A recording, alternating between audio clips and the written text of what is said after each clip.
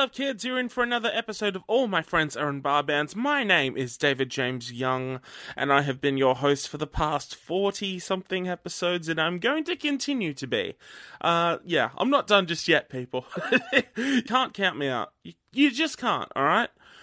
Oh, it is Friday, and we have a really, really wonderful episode to share with you today with a guest that has a lot of people quite excited to hear what he has to say, and he does say a lot, and we get through a lot, but before we get to that, I want to give a big shout-out to two previous guests and lifetime friends of the show, Luca Brasi and Hannah Band.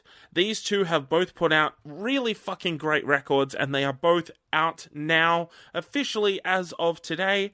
Hannah Band have a new album out. It is called Quitting Will Improve Your Health, and you can pick that up through their Bandcamp, hannahband.bandcamp.com, and you can also pick up a vinyl through Blackwire Records or Less Talk Records, so definitely hit them up. It is a really, really wonderful album. I'm so happy that it's here, and I can't wait for you to hear it.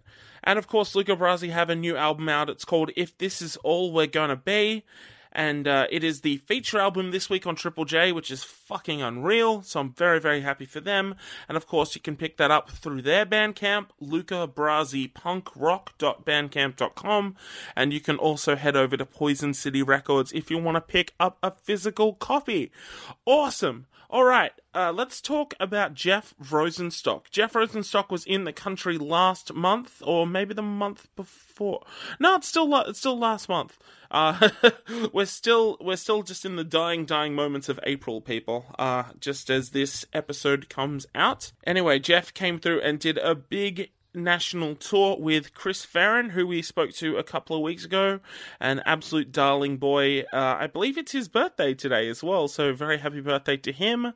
We managed to talk to Jeff across 2 nights at the Factory Floor, which is the first part, and at the Beer Garden of Blackwire Records, which is the second part. So I'll pop in around halfway and kind of guide you between part 1 and part 2. And it's pretty easy from there. This is a really, really fun chat, and I can't wait for you to listen to it. So much so that I'm going to stop talking and lead the way into our new episode with Jeff Rosenstock. Peace. Held in a bucket, sitting in a hot tub in South Wisconsin. I feel a reason when I'm all alone. Switching between porn and RoboCop. Turned on the cell phone, drank a bottle of wine and read a comic bussin'. Passed out naked, trilling, stumbled to bed in a fucked up sleep. Hi everyone, I'm David James Young, and all my friends are in bar bands. Today, I would like to introduce you to my friend, Jeff Rosenstock. Hello, it's me. Hello, aka Jeff Rosenrock, Death Rosenstock. I like Rosenrock. That's fun. Yeah? Sure.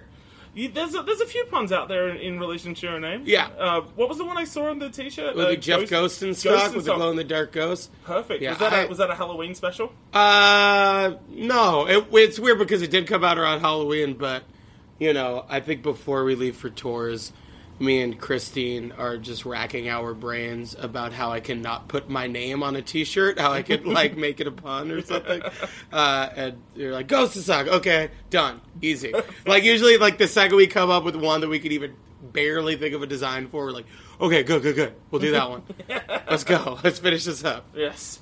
We are backstage here at the Factory Floor, a venue run by Mr. Mark Gibbons, who completely unknown to him, made a cameo on your last record, which no one noticed until about halfway through. We were just like, was that Gibbons? Oh, yeah!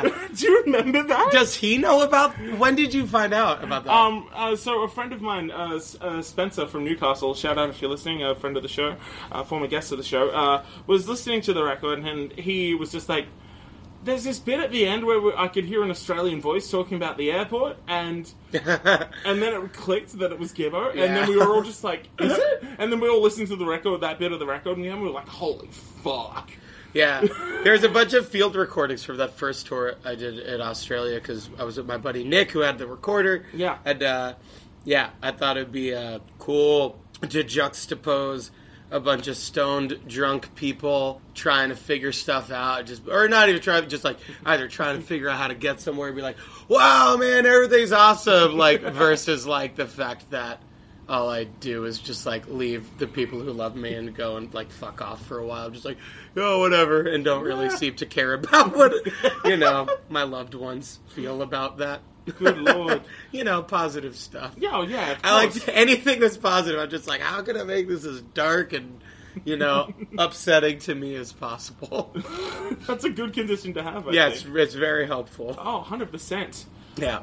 When was the first time you came out to Australia? Was that 2012? Right. 2012. Was that the last Bomb Music No, Industry that was shows? me. That was Bomb Music Industry Bring Your Own Band. So that was me with an iPod. Oh, cool. And that was Smith Street Band, Young Upstarts, opening up for me on that tour. Oh, look at that. And then the next time, and we became very good friends. And I think I booked them a New York show or two, or like helped them set up some American stuff. And then when I was like, hey, I want Bomb to come over there, like full band.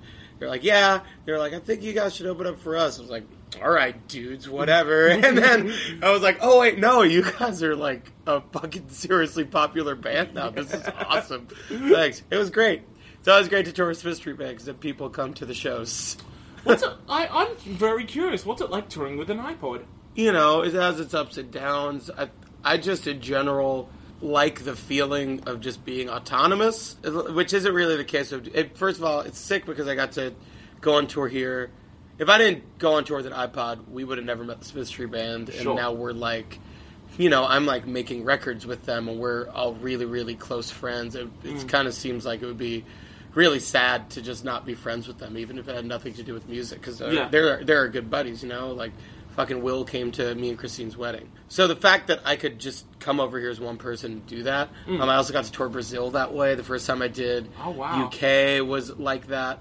Like, that's awesome. And it is fun. I think it's good. I don't know. People show up and get bummed out sometimes. It was always kind of hard to explain via a flyer that just said Bomb the Music Industry on it, like somehow explain that sometimes it was a band and sometimes it was this other thing. Yeah. Because it started out as a band, but then like for 2 years or maybe more, it became just, me and either Rick Johnson or Matt Kurz and an iPod. Yeah. Because I just wanted to play shows and I didn't have a band to do it. It was more just like well, fuck it, man. I'm just going to do whatever it takes to just kind of play music, and if that means that like my friends don't want to do it right now and have to do it this way, that's fine, And I mean, and that's a big reason why I stopped doing that with like this stuff. Yeah, I didn't like the feeling of people feeling like they were duped in some way or tricked when they show up. It was just me and an iPod.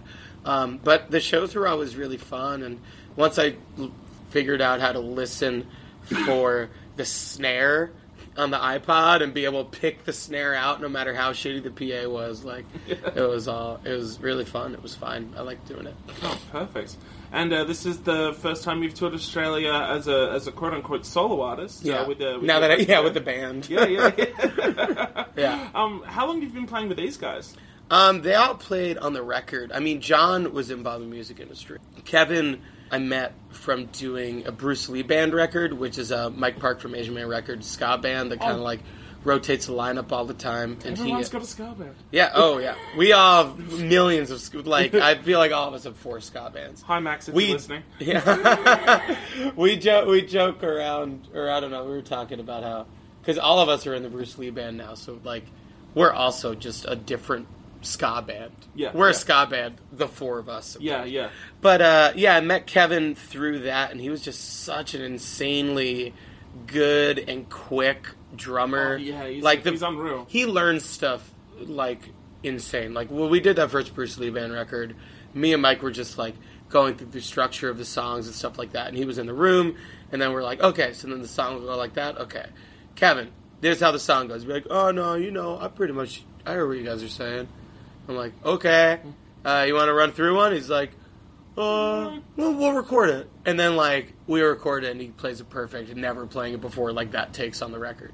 So after that, I was like, okay, I want to play with this guy. And then, yeah, so Kevin and John were on the record with Mike from Hard Girls, and when that record came out, I was like, well, it would be fun to do shows with this band. And yeah. it kind of snowballed, and we got Dan Podhast involved on a tour because we wanted to have a keyboard guy, and we loved Dan. We were already in Bruce Lee band with him, and he's just the best. So he like comes and goes too, and it's fun. And we got a drummer in New York when Kevin's in California. We want to play a show here or there. So it's like there's a bunch of people, but Kevin and John are certainly at the core of it. Awesome, man. Well, it's absolutely wonderful to have you here, man. Yeah, it's great to be here. Yeah, fucking A. Tell us a little bit about how you originally got interested in music. Like, tell us a bit about you growing up and how music kind of factored into it. I think just from the second I heard any music, I was always obsessed with it. Like, really, yeah. I think La Bamba, the movie La Bamba came out when I was a kid. Sure. And my dad had a guitar, and I was like kind of plucking it, trying to play La Bamba when I was like, you know, like 2 years old. Not that, but like crazy young. Yeah. And then after that, it was just kind of like my parents had MTV, and I had a few babysitters who were just bad and showed me metal music. I had one babysitter who showed me metal stuff, so I was like way into metal right away. How old were you at that point? Not 6 or something. Shit. Like I was like a kid, a teeny metalhead. Like Big Four stuff, or No, well, yeah, Anthrax for sure. Anthrax was like the first band I really, really, really liked. Yeah. Like State of Euphoria and Among the Living were like Yes, huge that's records what's up, for me. yeah. And then also through Anthrax and like Kids on the Bus. I found Public Enemy, which like that was also like Attack of the Killer Bees. fucking huge for me. Yeah, Attack of the Killer Bees. They had a record called Music in Our Mess Age, and it was like one of the universally not loved by critics. Like the first Public Enemy record, people were like, I don't know, but I heard that, I was like, oh, this is fucking awesome. It was like all revolutionary shit. Yeah.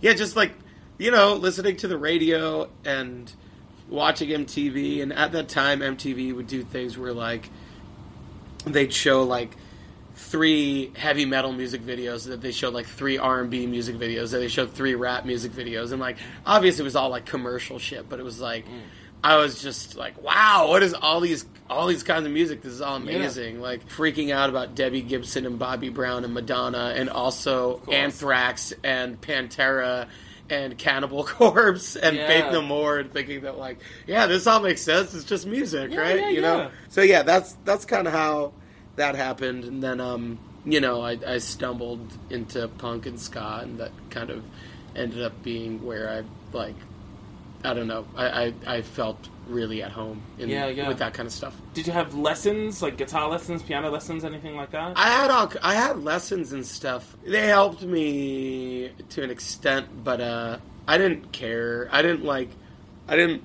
want to play any of the shit my teachers were teaching me, which was incredibly frustrating for them and frustrating for me because I just wasn't practicing it. But I think like piano lessons and stuff kind of helped me learn how to read music and shit. Yeah, I think for the most part, the way I learned how to do everything was like listening to Green Day and Everclear and the Mighty Mighty Boss Tones in my room, and just like playing those songs over and over and over and over again and trying to play along to it.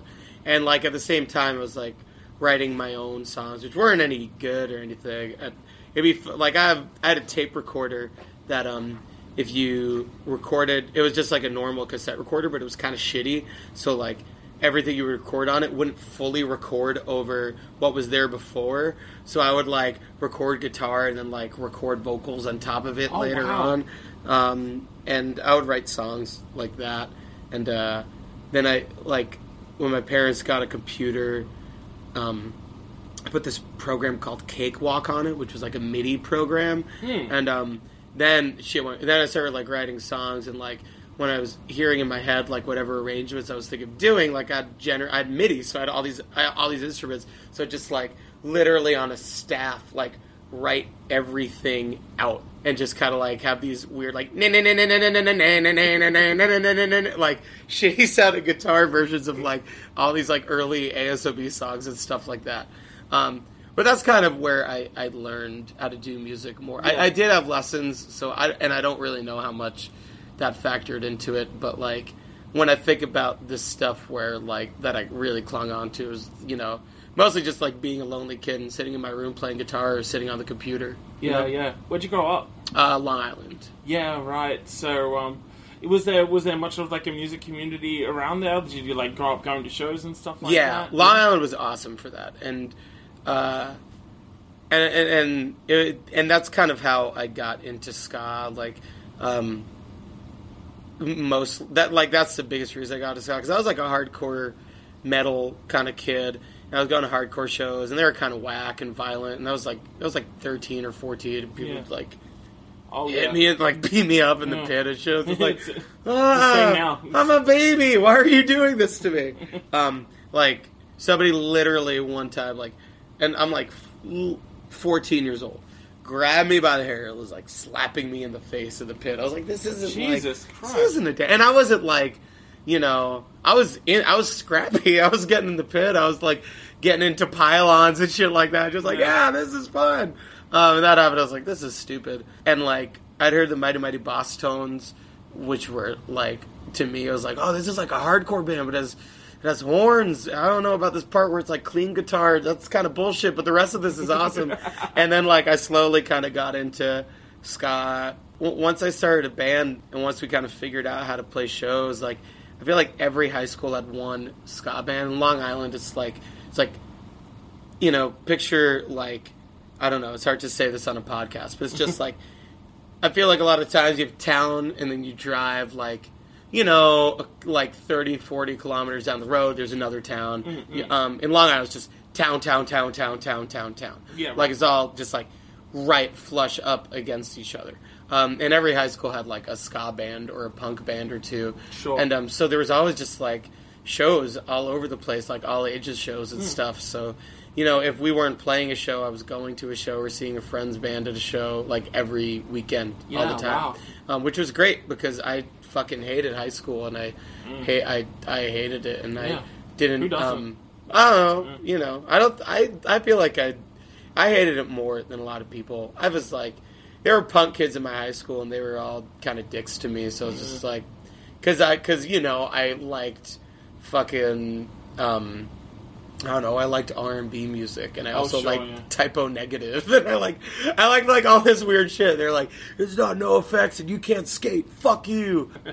So yeah, so like having that community where like, especially like the ska and punk scene in Long Island was just so many strange fucking bands. Like Dan Deacon came out of there. Oh sure, yeah. Josh Kalanick, who I believe is the singer of Small Black, came out of like the Long Island ska scene. Like, there are people who are just like always like doing weird shit. Yeah. And it's cool. Fucking Justin Raisin, who played in this like kind of emo-y band called Sundays, and then the Minor Dimension. He like wrote Sky Ferreira's record. Like he writes for Sky Ferreira and Charlie XCX and all that shit. He's working with Angel Olsen on something now. So it's like all these people who were, you know, I feel like we were all kind of brought into this weird scene. And ska is just awesome because like the great thing about ska is that there's never an idea that you're like, no, that's gonna sound stupid. Like it's already ska music. Like a lot of it is gonna sound dumb. Just go all out, yeah. Which is cool because you could feel free to just kind of goof off. You know, it's an underrated form of music, especially like later ska punk, because it was just so incredibly unpretentious. Yeah. So where do you factor into all of this? Like, what was your first band? My first band was the Arrogant Sons of Bitches, ASOB. That's a fucking great name. It's a fine name. I don't know. At this point, I wish I didn't have a band that had the word bitches in it, you know. Oh, sure. But, you know, I'm an adult now, and I was 13 then. Yeah, exactly. You're 13. Yeah. That was my first band, and it just kind of started in, you know, me and my friend Joe writing songs in his house. We didn't play a show for years. We just had a fake band name, you know. Yeah, right. Yeah. And then we played a show in my parents' backyard, and our drummer quit in the middle of the show. What? And then, like, a few months later, we played a show somewhere. We were just, like, horrible for a really long time. And then eventually we were, like, obnoxious enough on stage that it was at least something that was fun to see. Shit. I gotta know about the drummer quitting mid-set. Like, what happened? Oh, we were just bad, and he was embarrassed, so he left. You know? So you just had to do the rest of the set with his two Well, yeah, with just 2 guitar players and a sax player. So we were 2 guitar players, a sax player, and a drummer. So No bass playing player. in my parents' backyard. Wow. So it wasn't like... It's not like we were fucking awesome and the drummer left during the set. Like, we were trudging through the set. Yeah. And the drummer, who does not play drums in any band now, was just Yeah, like, right. I don't want to do this. This For is both bad. of them, yeah. Yeah. So where do you kind of go from there, like after high school finishes and stuff like that? So I went to college, and I kind of always just felt like high school band. Like, I really thought the kids who were in bands in my high school were awesome. Sure. And I think they were. Like I said, that dude Josh from this like ska rap 311 band called the Lightweights. Yeah, like yeah. he's in he does Small Black now, and that's like I don't know if that's big here, but that's like a big indie rock thing in the States. There's this band called the Posers, who are just like the best fucking punk with horn band I've ever seen. Like, they just like ruined every venue they played. Like, every wow. venue they played, it was just like they didn't have shows there anymore. Which now is like a good punk. I was like, fuck that. But when I was a kid, I was like, this is amazing. They just do Yeah. not give a shit. Like, 2 of those dudes ended up being in Taking Back Sunday. Huh, there you go. So like the kids who were in my high school, it seemed like they were all in really good bands, and I was like, but they all just keep breaking up. Yeah. So I don't want my band to break up when we go to college. Let's keep doing it. Yeah, So yeah. ASOB kind of kept on keeping on, and you know, we would tour on the weekends and that kind of stuff. And that was just like, through college, we were just like, I went to school at NYU in New York, and I lived in Long Island, so I would come home on the weekends, and we would do little weekend tours, and then the summer we'd do little summer tours, and winter break we'd do like week and a half long tours and stuff like that. And this was all with ASOB. It was all with ASOB. Yeah, right. Cool. Like, we just played a lot of shows, you know. We didn't really, none of us in the band knew what else the fuck we would do if not for doing that, you know. Yeah, And we yeah. were all like, you know, we all, you know, to put it kind of what's the word I'm looking for? Technically, maybe overly technically, but like, we all were suffering from various mental illnesses. It was just Sure, like, yeah. get like 6 like totally fucked up people and put them in a band. It just becomes this thing where it's like, Ugh, this yeah. can't end. We're all we have. We hate each other, but this is all we have. And then eventually, like, it all came to a head, and you know, I got kind of, not kind of, I was just like, I didn't, the commercialism of it, and the commercialism of just like the punk scene in general, just like grew to become way too much for me, and I didn't like it, and it wasn't, you know, I get anxious in malls, and I don't like shopping, and I didn't want to make anybody feel like when they came to our shows that they were like is being bombarded with like, buy this shit, buy this shit, buy this shit. So I had said that I didn't want to do that anymore, and then, you know, Dave was like, well, fuck you. And I was like, well, fuck you. And he was like, well, fuck. And then that was it. We broke Fucking up. fuck, like, fuck. while we're in the van on the other side of the country. And then Oh, we played a man. crazy show that night. Oh wow! Was that did it end in tears? Was it kind Oh, of yeah. a violent? Oh, it was fucked It up. ended in tears, but then we also we had like 2 more shows that we had to drive home, too. Fucking hell! Yeah. And you played those last 2 shows? We played those last 2 shows, and we were a band for like a year after that. Really? And that was when we started getting popular, but we were already done. But we like had this massive merch debt that we were trying to pay off. So we would play shows, and we would just be like shit-faced, hammered, all of us. Like, Dave like passed out during a set, and like, and he was a big guy, and he like knocked over a bunch of like everything when he passed out, and then we're just like kind of like all Holy pulled it back up, and then shit. just kept like playing through the set. And I guess for people watching, they were just like, oh fuck, this is insane. Which is Dude, probably yeah. why we like got any notoriety or anything, you know. Yeah. But after that, eventually we released the record 3 Cheers for Disappointment, which we were working on for a very long time. And when that came out, we all like hung out for the first time in a long time, had a great time. And then we played like this last show. We're at CBGB's. It's fucking cool. Unreal, yeah. And then like it was done, and we were like about to have a drink, go celebrate, and then like somebody who did like the merch pre-orders for some fucking shit was like, oh, you got to sign like 100 posters, all of you. Like, okay. We sat down to sign these posters, and people were like taking pictures of us signing posters. I was like, oh, fuck this. This sucks. I don't want to do this. And then that was it. And we never played a show really again. Oh, and wow. like, but also like Dave went to college, and now he has a family, and that's awesome. Yeah. And like that was the thing too. We did like a thing where like, let's take a 6-month break. Let's treat it like it's real. And if we want to do it again in 6 months, do it. But let's like not fuck around and act like.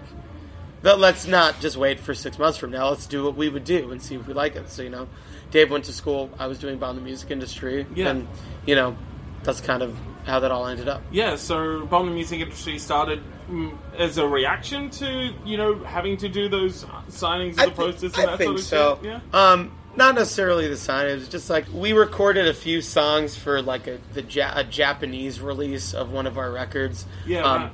That never came out. I recorded those on my friend's laptop with an M-Box, and I was just like, oh wow, recording is just this easy. Yeah. So I was just like, okay, I just want to record stuff myself, and then I'll put it on the internet for free. Yeah, so I just was like, okay, if I record the music for free, I can put it up for free, and that's it. And that takes like I didn't even want it to be a thing necessarily. I was just like, you know, I wrote a song because I was feeling weird, and that song was Sweet Home Canonada, and it kind of I put it on the internet and people liked it, and I was like, okay, I'll try and write some more songs, and just I had songs in my head that I knew I wanted to kind of get to, and ASB took so long making the one record that I'd written all these songs. I was like, okay, let's see what that would sound like if I did it, and then that's just kind of how it started, and then we're like, you know, John lives up the street from me, and Laura Stevenson lived like a 5-minute drive from me, and we were all like, hey, should we just be a band together? And then that was it, you know? That's all. So Bomb the Music Industry was kind of defined in a way by a lot of people how differently you did things, putting all the music out for free, and, you know, like being the band that anyone could be in, even an iPod. Like, was that important to you to kind of do something very, very intentionally different to what you'd done previously? Or it wasn't important to me to do something intentionally different. It was just like, it was important to me to, like, I just wanted to do sick shit, you know? Like, Sure, yeah. I was like, That's all I we thought know about, about, like, yeah. when I was a kid and I saw Less Than Jake, and they brought Dave from ASOB, who we didn't know them at all, but they brought him on stage to play trombone. He's like, can I play trombone with you in a song? They're like, sure. I was just like, that's so fucking cool. So that's why we told people if they brought an instrument, they could play it with us. And I thought, like, I was just trying to do stuff that I would think was cool if I was watching a band. That's basically what Bomb the Music Industry was. And since I wasn't interested in selling anything, you know, I was just solely interested in breaking even. I was like, I'm gonna have a job. It's fine. Yeah. I want this to not be my job. I just want this to be yeah. this thing. You know what I mean? I'm really curious as to the bringing like people who just had an instrument on stage. Like, I can only imagine like a couple of times that wouldn't have ended as well as you'd have hoped. No, it ended great almost every time. Really? Yeah. Because I'm just And when imagining it it's didn't just end like, great, do you know we- the song? Do you know the song? Yeah. Oh no, I don't. Yeah, no, everybody who usually brought something basically knew it. I can think of like one time when somebody didn't, and we were like, "What the fuck, dude?" He was like, "Oh no!" It was like just a funny thing, you know. That's amazing. Tell us a little bit about touring with that for the first time. Like that obviously would have been a fairly different experience. Like, I heard that you like people would actually like come to shows with blank CDs and like get albums off you. Yeah. The first few shows we just we'd be like, give us a blank CD, and we'll give you a CD with all of our songs on it in exchange. Then we take that blank CD, put it in the computer, burn another CD, give that to the next person. We did like bring a shirt, we make you a shirt. It took us a while to kind of figure out exactly how to do all that stuff well. Like we started with like sponges and paint and stuff like that. Yeah, Eventually figured out the spray paint was quicker. It was fun, it was great, and like the first tour was bizarre. Nobody, like, once people like started knowing who our band was, and we would do tours, and people would come. We had no merch, and we'd just be like, yeah, just donate money. Like, we would have like a couple $100 at the end of the night every night, and just in donations. It was like, okay, cool. Like, it was really great. It was just everybody wanted to see it keep going, which is, I don't know. It's a very unexpected feeling, and it makes me feel really nice. Like, it's insane.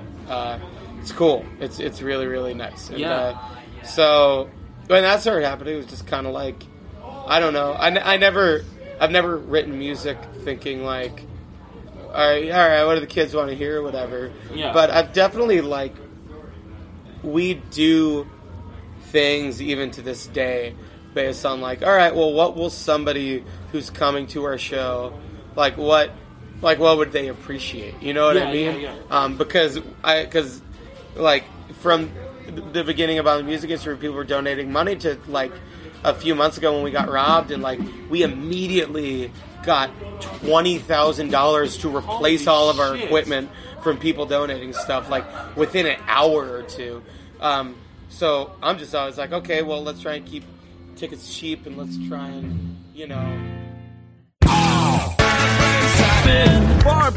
Hi everyone, David here with a quick bit of an announcement going in between the two parts of this episode.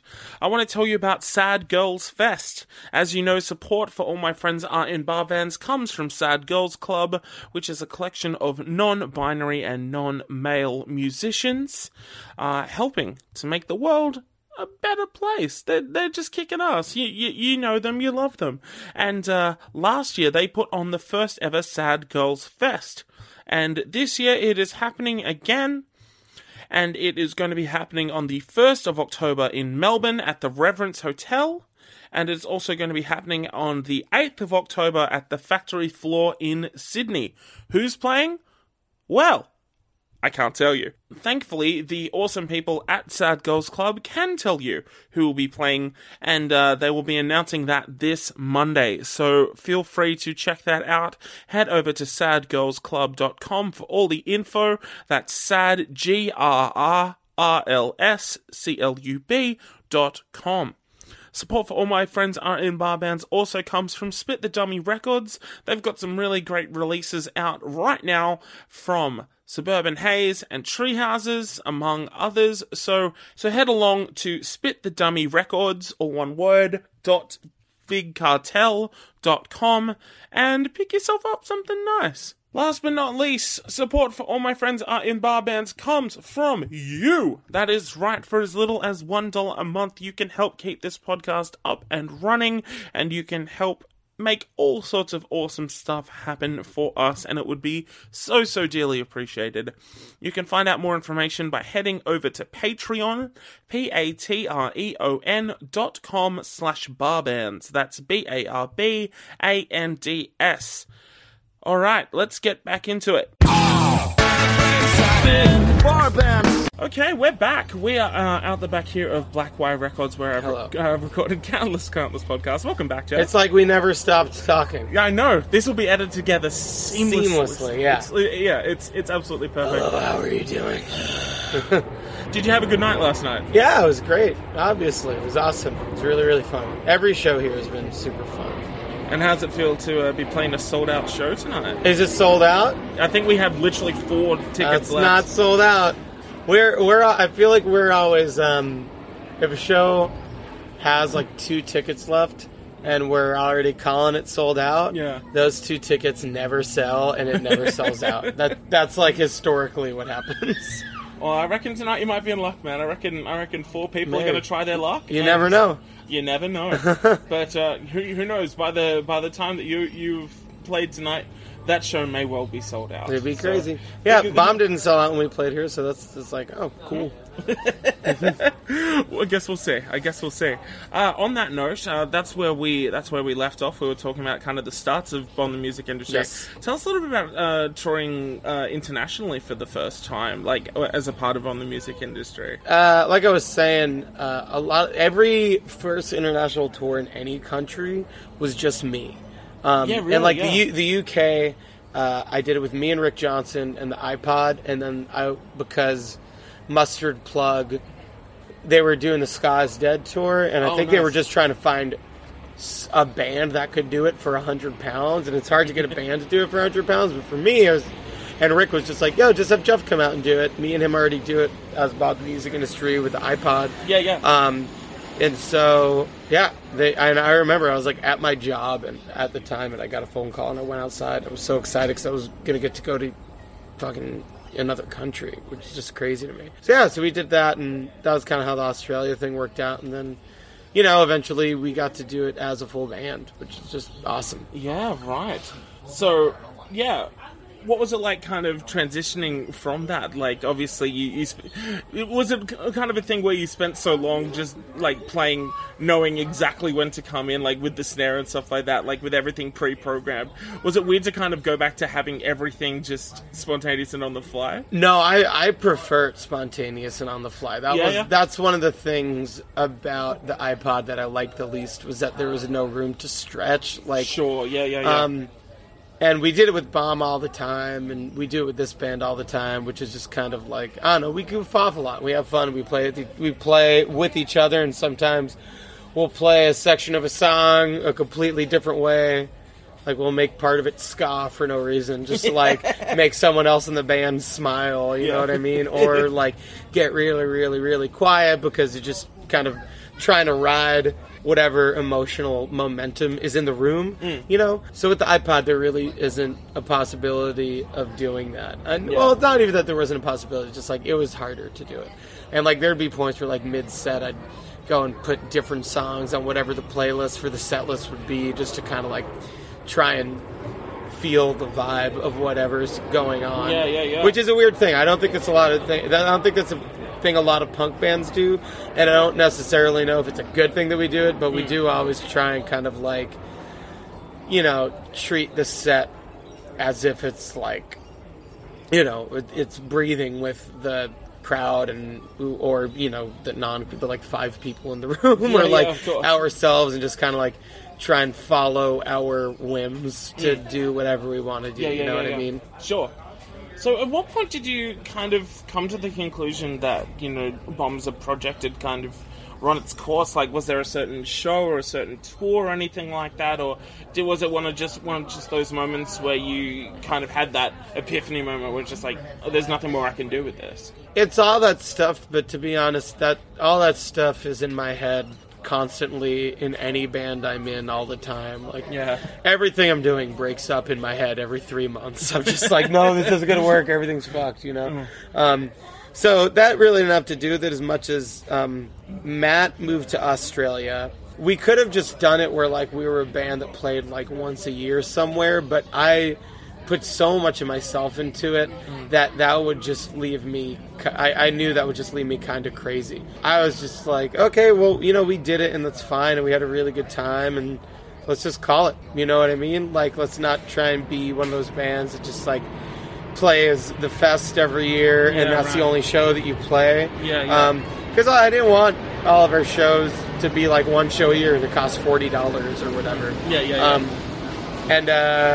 And I just kind of figured, get a job, and just kind of, I was in a band for a long time. It did a cool thing. No worries. Just call it. Be thankful for the fact that I did get to do it, and find a little bit of comfort in the security of having a job and knowing that I'm going to be able to pay rent every month. You know what I mean? Yeah, totally. So what was that final ever show like? Like, I can only imagine, like, that would have been kind of a very kind of cathartic thing for you to kind of put this thing to bed that you dedicated so much of your life to for so long. It didn't feel as much like that.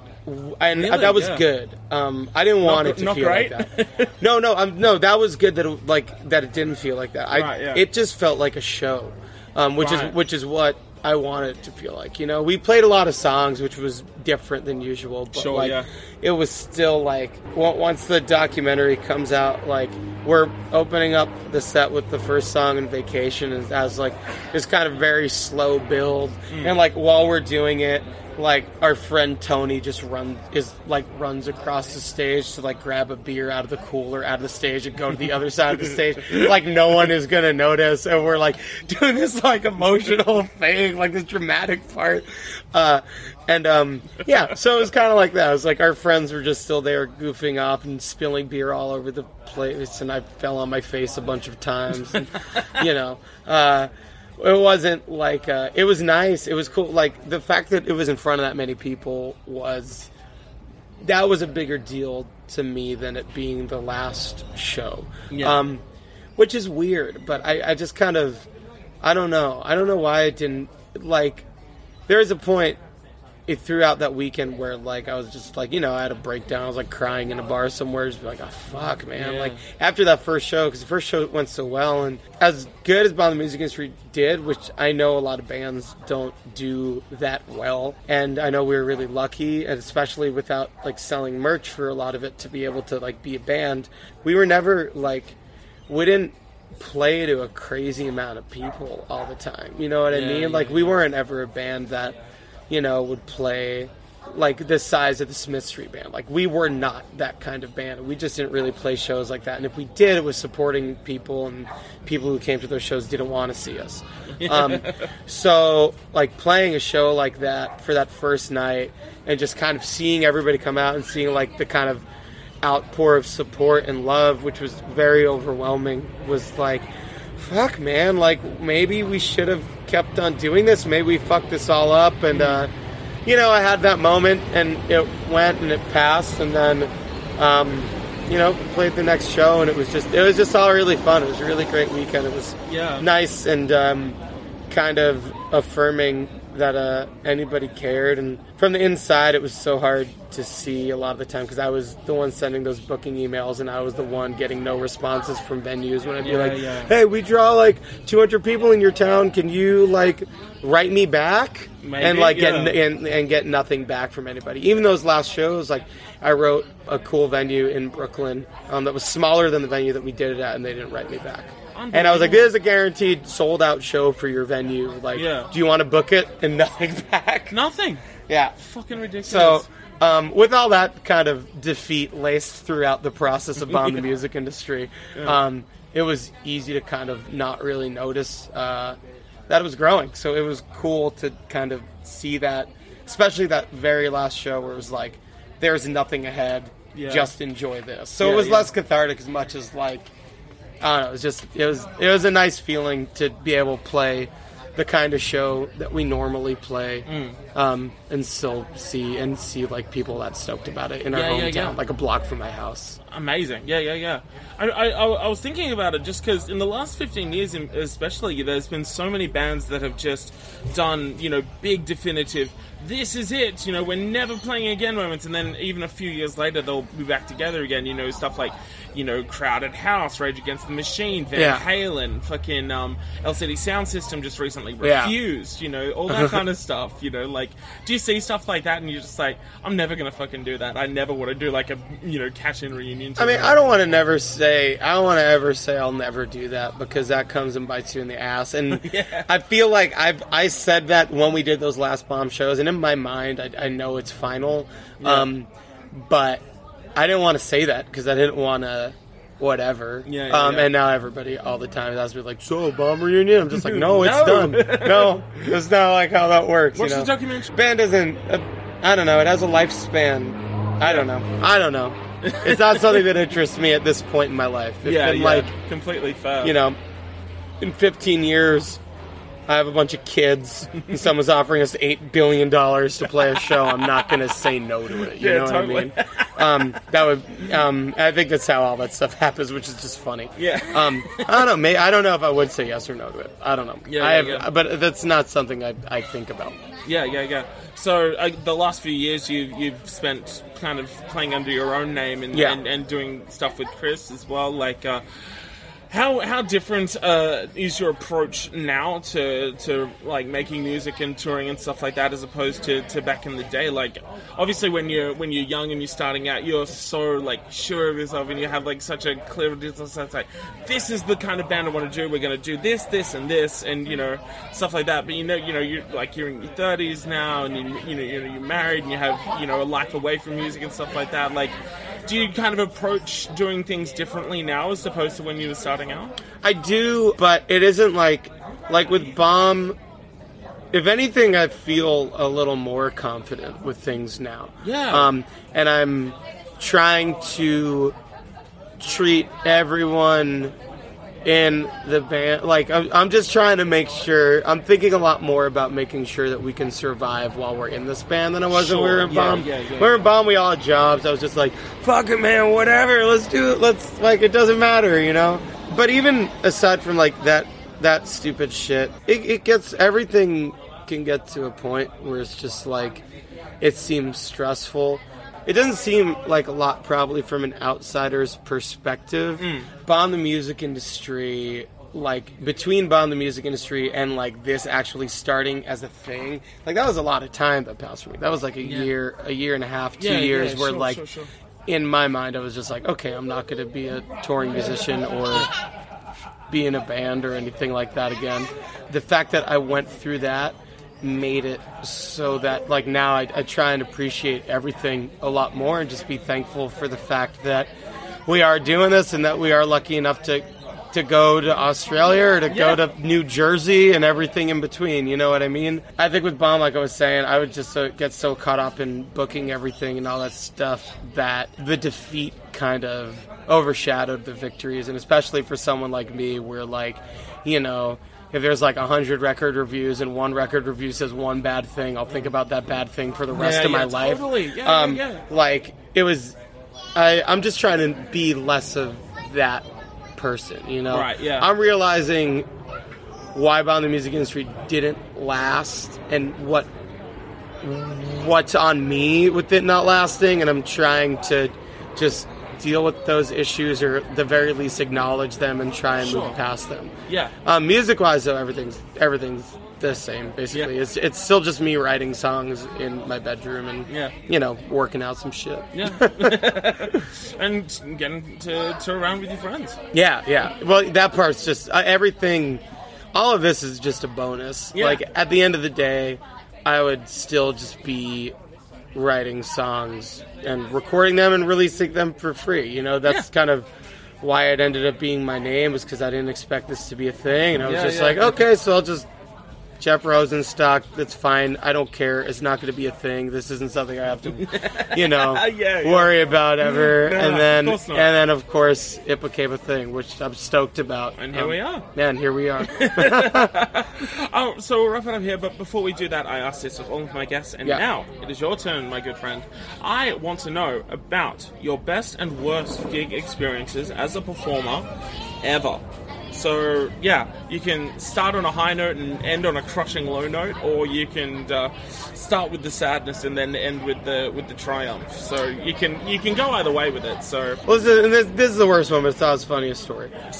We played a show with the Slackers in Chicago.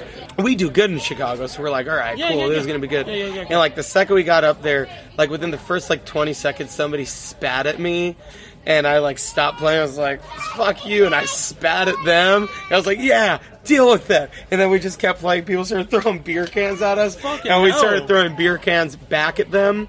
And then, in between songs, we were just trying to antagonize the crowd. Holy so shit. we would just talk really slowly for a really long time between songs, talk about politics in between songs. I don't know, Barack Obama or Hillary Clinton, who do you think we should vote for? And people were booing and stuff. The Slackers, this is when we became friends with the Slackers. They were kind of confused by us at first, and then they started warming up to us, and then they saw this, and they were just like, oh my god. Wow. And we also played 10 minutes over our set time and we measured our set time's done, but we're gonna play a few more songs. We were just like, boo, boo, So that's probably the worst we were ever received. Oh man, I'm just imagining like that scene in the Blues Brothers where they got the chicken wire in front of the stage. It was very Blues Brothers-y for sure. Let's get the hell out of here. And like all of our shows in Germany, like when we opened up for Lust of Jake, like people just did not want to see us play. Seriously? And so we would just like fuck with everybody. Oh man. I put on. So I remember there was one show I took off everyone's hat in the front row and put it on. And the last person's hat I took off just said, "You're a real jerk." Like while we're playing, like while I'm singing. That's amazing. That lives with you forever, doesn't it? Yeah, I was like, oh fuck. Honestly, I have been a much less antagonistic frontman in situations like that since then. The best show experience I can think of right now, which I don't know if it is, but Forest a couple of days ago. Oh really? Yeah. There's a lot going on there. First of all, it was a great show, but also I made that record with the Smith Street Band in that tiny, tiny town. Hadn't been back there since then, of course. I got to introduce all like the local like old dudes to like my wife, which was cool. Wow. Yeah. I got to watch the Smith Street Band play this record that we worked on together in that town. I got to see them outside underneath the stars of that town play that record front to back. And for the first time I've seen them play, it's for the first time since like we did the rough tracks for the record. Yeah, sure. And after you listen to a record 800 times while you're making it, you don't really listen to it front to back that much without picking out mistakes that like shit that you miss. So just getting to watch them play it live is just like, it was amazing that we got to play, and like all these people at that bar. Not all these people. There's like 5 or 6 people at the bar. Who like I was just like the weird American that was in their city. Yeah. And like they got to like I got to show them like the band that I'm in, and like be like, hey, this is my deal, and it was great, and just the whole show was great, and it was a really really fun time, and what a great town, and what a great community of people who were just like awesome. So super kind and welcoming and nice to everybody. Yeah. So I know that that's a really recent show, but like the entire night I remember just being like, I think this is my favorite show I've ever played. I think this is it. Oh, that's amazing, dude. Yeah, it was great. That's so great. The album is We Cool? We Cool? Am I pronouncing that correctly? Oh, yeah. You pronounced it with the question mark. That was good. And just a little ellipses at the start. Just like, we cool? We cool? Yeah. I've had to say that many, many times in my life. So, I connect on that level. It is a great record, Dan. I really do love that record. Thanks. You're welcome. And you can find that and all of your previous releases through your label website. Yeah, through quoteunquoterecords.com. They're all free there. Ka-ching! Do you have anything else you would like to plug? Nope. Nothing. Don't listen to any other records aside from the ones mentioned on this podcast. All right. Ever. So that's it. You're stuck with quote unquote for life. Sorry. Look, sorry, not sorry. I believe is the phrase that the kids say. Yeah, the kids. You millennials. You goddamn millennials. Get off my lawn, you millennials. All right, Jeff, let's go rock a show. Thank you so much for your time, dude. Thanks a lot for talking to me. I'm David James Young, and all my friends.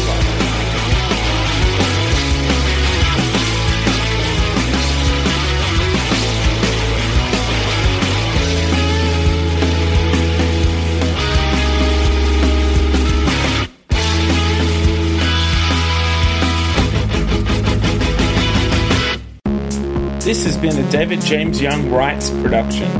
For more information, visit davidjamesyoung.com.